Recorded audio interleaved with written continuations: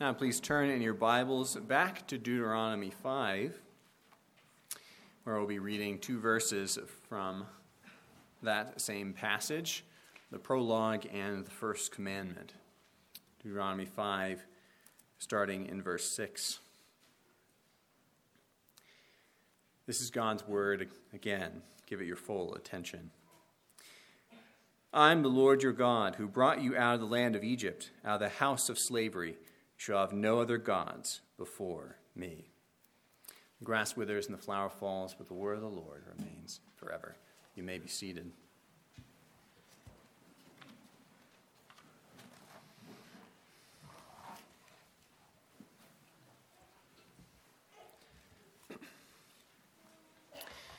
I must admit that I feel wholly inadequate to teach upon such an exalted subject as the first commandment. Volume after volume of books have been written, and indeed will be written, on these words. And it is the words, "Who is sufficient for these things?" written in the book of books, which gives me comfort to bring what little I have to you. Follow not books nor theologians, but God himself, and God alone. May he speak as I exposit, and convict as I weakly continue in so great the commandment as you shall have no other gods before me. For this first commandment is the beginning of the first table of the law. The single commandment that conditions every other commandment after it. Just as Jesus summarized the law in two tables, you shall love the Lord your God with all your heart, with all your soul, and with all your might. And the second is like it, love your neighbor as yourself. We see we have the love of God here begun in the first table of the law. We must learn at this first commandment, for Jesus and for all of Scripture, the Ten Commandments are not really about man. They're really about God and God-centered. The first commandment tells us that God exists, and we are to deal with that fact in the right manner. God does not argue for his own existence here. Why would the eternal Almighty God need to do that? No, the commandments are God-centered. You, human, may not exist, but God certainly exists. That is how certain his existence is. It is proclaimed here. But we must be certain about what God means here about these words. He proclaims his existence, but when he says, you shall have no other gods before me, is he proclaiming the existence of other gods as well? Certainly not, at least in the way that we think of these things. Jeremiah 10 will suffice to show that other gods are no gods at all. The instruction of idols is but wood. Beaten silver is brought from Tarshish, and gold from Upaz. They are the work of skilled men. But the Lord is the true God. He is the living God and the everlasting King. At his wrath the earth quakes. Jeremiah 10, verses 8 through 10. God is God, the only God, and so the first commandment proclaims. And these idols, the works of of man's hands to make gods, are not gods at all. Other gods, so-called, do not exist. They are forced into existence to serve the human heart, who desire God's power to be placed in other things so that they might use it and might manipulate it. So, in our fallen human stupidity, their hope take the form of an idol. Why even have this commandment then, as we continue on in this idolatry, this question upon idolatry? If other gods do not really exist, why have this commandment upon not having them as a god? Because although they do not really exist, the human heart often believes that they do. The human heart will become enslaved to them as if they did exist. The world does not create idols.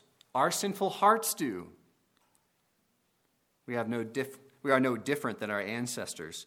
We place above or alongside God other things, sexual desires for which we fill our technology, an appropriate idol in our time. Place above or alongside the only true God, our practical basic needs, as Philippians 3:9 aptly calls making a god of our own belly, among an infinite number of other idols. This first commandment is negative in this way, that we ought not to have idols, but to have the true God as God. So that we see the enduring need to observe this commandment, especially by sinners with idol factories for hearts such as us. But this commandment is not only negative, that is, against something. This most important commandment shows us the positive and the negative nature of all of these 10 commandments most helpfully. That is, you shall have no other gods before me. It is a negative command, as we've said. What that means is that this command restricts us from doing something. It forbids us from doing something, namely, having any other god besides God, idolatry. Although this is a restriction, a negative command, there is an obvious positive command or a requirement that comes along with this negative command. You shall have no other gods before me also positively requires that you should have only me as God. You see, it's quite subtle, but this is the case with every single commandment. They are mostly negative in their form, prohibitions in their form, but they all, by design, necessarily contain a positive requirement. There are only 10 commandments, but each commandment has both a positive and a negative aspect, a restriction and a requirement, a prohibition and prescription. We have seen the prohibition in broad strokes. There are no other gods. Do not place alongside or above God anything whatsoever. God is singular, and you shall tolerate no idolatry. This is the prohibition. So what is the prescription within this command? Let me put it into a different question. What does it mean to have God as our God? First, it is to know that he is the only true God.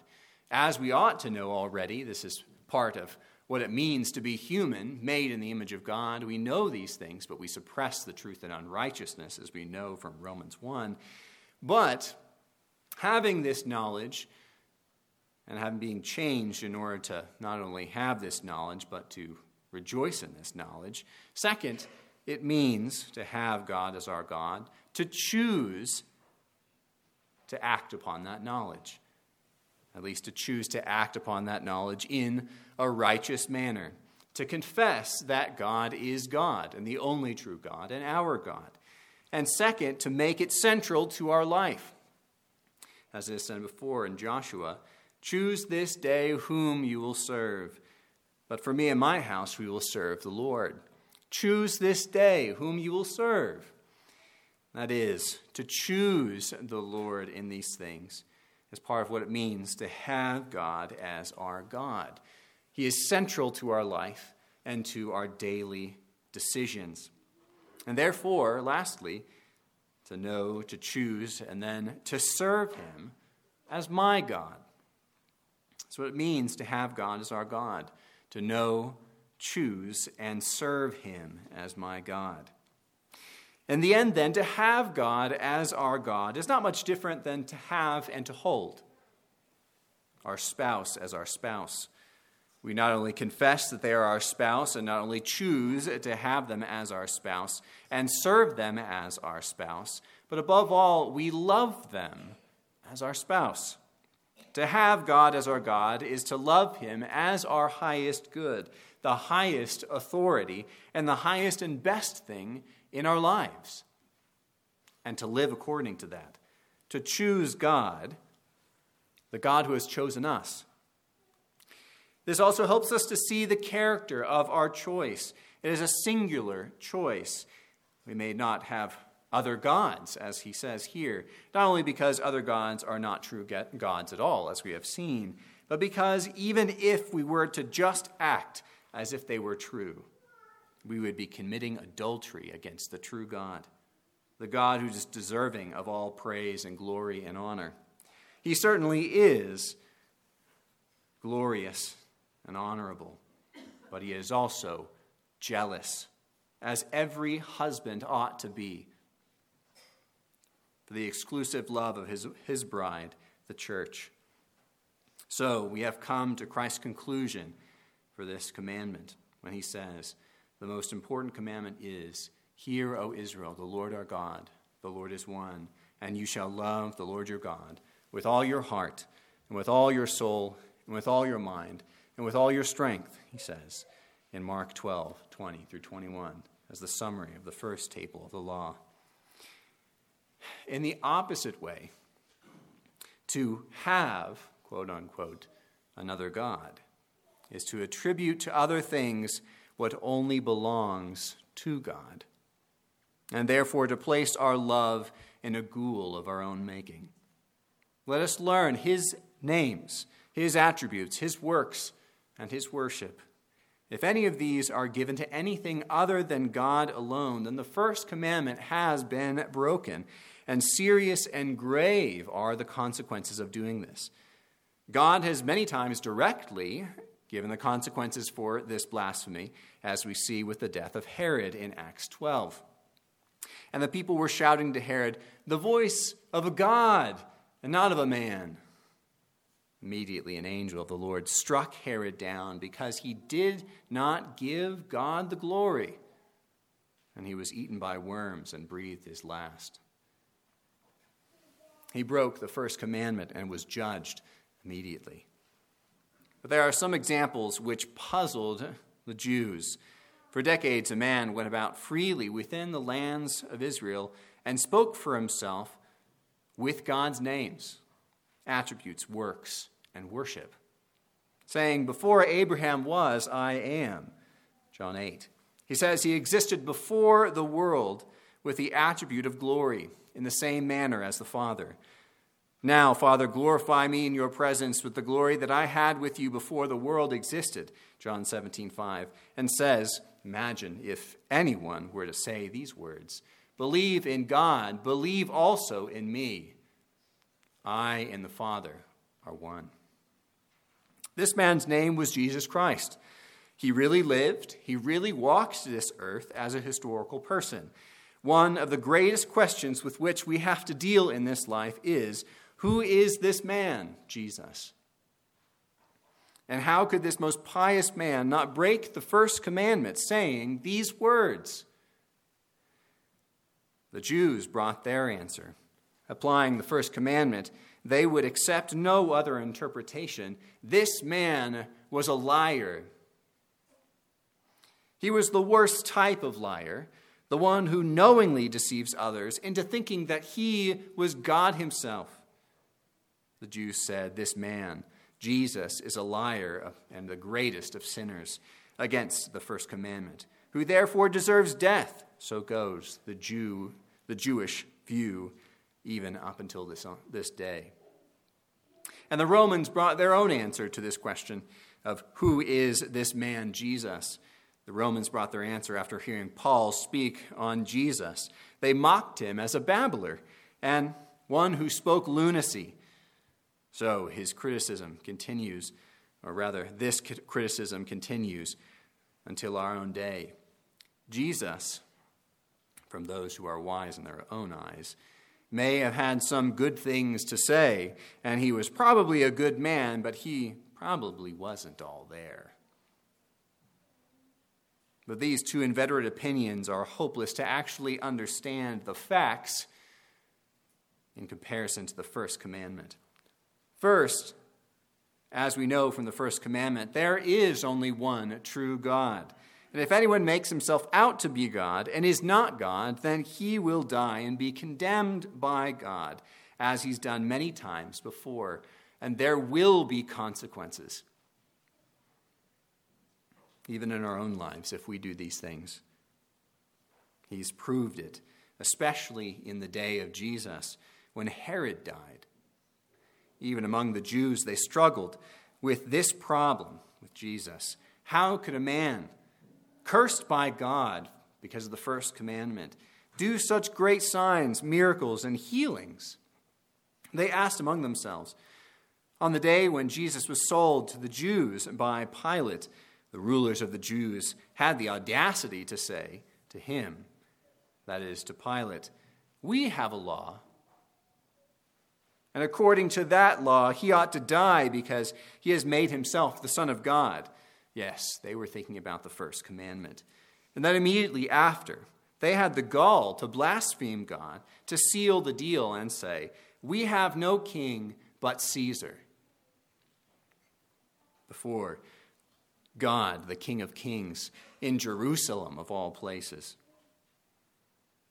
And after they had finally completed the betrayal and the murder of Jesus, which they desired, because they judged God was taking too long to apply his first commandment penalty, what did they do? They ignored the proof of his resurrection. They lied about it and sneered at his followers and eventually incurred the great and terrible wrath of God not long after, in 70 AD, when all of Jerusalem was destroyed and all in it scattered, never to be recovered. The curse of the penalty of breaking the first commandment came upon the heads of the Jews, and they were crushed by it. Those who called Jesus a liar became liars, and those who desired Jesus' destruction were destroyed. The Jews had their opinion of Jesus, and it was proven false by God himself. You will see him there, Jesus, in Matthew, Mark, Luke, and John, and the brilliance of truth. You do not need to simply hear me say it. I would encourage you to go and see that Jesus is true. Nor only is Jesus revealed in Scripture in the brilliance of truth, but also in the brilliance of sanity. This man, Jesus, unlike the Roman lies and interpretation, was completely sane, and a genius which still astounds people to this day. Many, although they cannot bring themselves to say Jesus was a liar and a grave sinner for calling himself God, can bring themselves to say that Jesus was probably a fool, or perhaps he was a lunatic. But you'll find in Scripture a man of will, determination, and mindfulness of every step. He never did anything but which he decided long before to do. He was indeed unpredictable, certainly, but not because he was insane or illogical. No, in fact, the Jews heartily acknowledged his sanity when trying to catch him on multiple occasions. Finally, after the wisdom and logic of Jesus was too much for them, they answered Jesus in Luke 20, verse 40. "Teacher, you have spoken well," for they no longer dared to ask him any questions. Was it because he was an insane man that they desired not to answer him anymore, and his answers were not clear? Far from it. Everywhere, the scribes and the people, even in this same chapter, Luke 20:26, says, marveled at his answers and became silent because of them. This was no insane man who spoke nonsense and made his followers even more insane than he. After Jesus resurrected and had left earth, did the Jews make mincemeat of his apostles through logic and facts? Upon Peter's incredible boldness before Jesus' murderers, proclaiming the salvation and messiahship of Jesus, what did the most educated of the Jews in the Scriptures at this time, in all of the world, say to these people, to the disciples of this apparent lunatic, Jesus? Now, when they saw the boldness of Peter and John, that is, the scribes and Pharisees, and perceived that they were uneducated common men, they were astonished. And they recognized that they had been with Jesus. Did you catch that? They were uneducated common men, but once they recognized that they had been with Jesus, it all made sense. They had sat at the feet of a genius, and they were unable to oppose the avalanche of truth which came out from their mouths. We must face up to the claims which people have of Jesus. Either call Jesus God or call him a liar or a lunatic. You may call him these things, but you yourself will be wrong. He is Lord. Jesus is God, and he is Lord. He is not a liar nor a lunatic. And let us not call him the pathetic and patronizing terms of a good man or a prophet or a teacher of ethics. And let us not hear these things either. We must not allow people to patronize him in such a way. Now, we must do so in gentleness and respect, but these are not terms fit for God himself. It only shows that you have never heard Jesus if you use these terms, nor understand the terms that you say. What would Jesus say? Before Abraham was, I am, he says. I am the Alpha and the Omega, he says. I am not of this world, he says. I am the way and the truth and the life, he says. And this is eternal life, that they know you, the only true God, and Jesus Christ, whom you have sent. Does Jesus think that he is a liar? Is Jesus out of his mind? But you need to not wait long to hear God's answer to these questions. Of course, we have heard already from his word, but we will hear it from his very mouth. He will come soon, and everyone who now feels the face of God looking down upon him, but represses it, just as God says in the first commandment, "Shall have no other gods before me, for we are all indeed before him now," yet denies that they know these things in unbelief, will soon confess before the very face of Christ Jesus, with pierced hands and feet, descending upon a dying world, full of rage and pity, lighting the world in beautiful wrath. Every eye will cry at his beauty and confess him as Lord. For we know that this first commandment shows us there is no neutrality. We either believe God or we believe a lie. Either you believe in God and you are saved through him, or you believe what is not God and you fall under the wrath of God because of it. Every act of man is a moral act. Every act of God is either for or against the people on earth, that is, for their salvation. He has worked for the salvation of a great multitude, and there are many who will not choose him. He has hardened the hearts of many.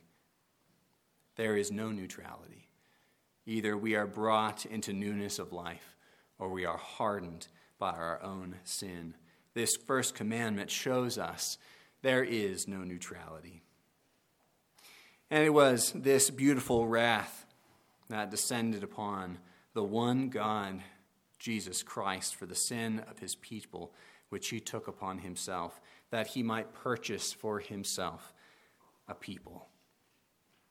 That although all of us are worthy of wrath, he took upon himself the wrath of God, even as God himself. As Anselm has told us succinctly, God had a debt but did not owe it. Man had a debt but could not pay it. Only in the God-man, Jesus Christ, could the debt be both owed and paid. And as we have said many times before, our salvation depends upon Christ being God and nothing less than God. For he was the only one who could take an eternal punishment, the eternal punishment which our sin deserves. And as we follow this law, now, as a matter of course for Christ, although in heaven, has sent his Holy Spirit, that we might be changed in our hearts as we now cry, Abba, Father, our hearts still create idols from time to time. For we are still in these bodies. The Lord has not yet descended in beauty. But for those changed by Christ, our hearts are free from breaking the first commandment. The Holy Spirit works within us, crying, Abba, Father. Now, in Christ, we look up to Christ naturally as part of our new nature. We look up. Where we tried to once obscure these 10 commandments, especially this first commandment, saying that we ourselves are God, the 10 commandments have been placed upon our hearts once again. We must never forget the wonder of this most important truth that forever transforms our understanding of the first commandment and the 10 Commandments themselves as it was intended to be understood. There is only one God, and Jesus Christ is that God. Christians do not place Jesus alongside God as if he were some new God to be worshipped. There is only one God, and Jesus Christ is that God. If we confess anything less than this, then we call him a liar and a lunatic, and he is no Savior. And the greatest first commandment breaker of all history, in fact. Just as much as the first commandment forces us to say, there is only one God and the Father is that God, so we must now say, because of Christ's person and work, there is only one God and Jesus Christ is that God. There is only one God and the Holy Spirit is that God. And there is only one God and the Father is that God. Mystery upon mystery, brothers and sisters. We are monotheists, and we will always be monotheists, brothers. Let us have no other God but this triune God, and no other Savior than Father, Son, and Holy Ghost. Our salvation is from this Son. And because there is no neutrality, and we could not choose him, he changed our hearts that we might have faith in him. He has changed us that we might glorify him, that we might follow this first commandment by the Holy Spirit within us and rejoice at doing so. Rejoice that he is our only God. Instead of look at others and envy that they have things that we don't, which they don't. The things that the world goes after are not real, and they hurt themselves in doing so. We have truth, brothers and sisters, and truth revealed in greater understanding than the Old Testament. We know that Jesus Christ is God, and we have a meal with him every Sunday. Do we understand our privilege in these things? Do we understand that Christ, being God, died upon the cross for us? Do we understand our privilege and the hope that we have in him? We are monotheists. Let us confess that Jesus is the one God. Let us go to our great God in prayer. Our Father, on Jesus Christ, our Holy Ghost, we come to you in prayer, for you are the one God, and you have, all of you, saved us through your work on earth. We thank you, Lord, that you have done this, that you have revealed to us your Son, and shown in such a wondrous manner things which we have not just difficulty, but things that are beyond our comprehension, understanding. And yet, Lord, we thank you that you have revealed them to us, small creatures as we are. Give us greater and greater understanding, as you have shown us from the Old and New Testament, that you are the one God. Create in us a clean heart, O God. And after having done these things, we pray that you would make us not to have another God. Lord, that you would destroy the idols within us, that you would make us constantly vigilant. Lord, that in this great sin of blasphemy, that you would make us watchful and repentant, that we might have faith in Christ and by the Holy Spirit be brought unto that great day of redemption. Be glorified, O Lord, we pray, in the name of your Son, Jesus Christ. Amen.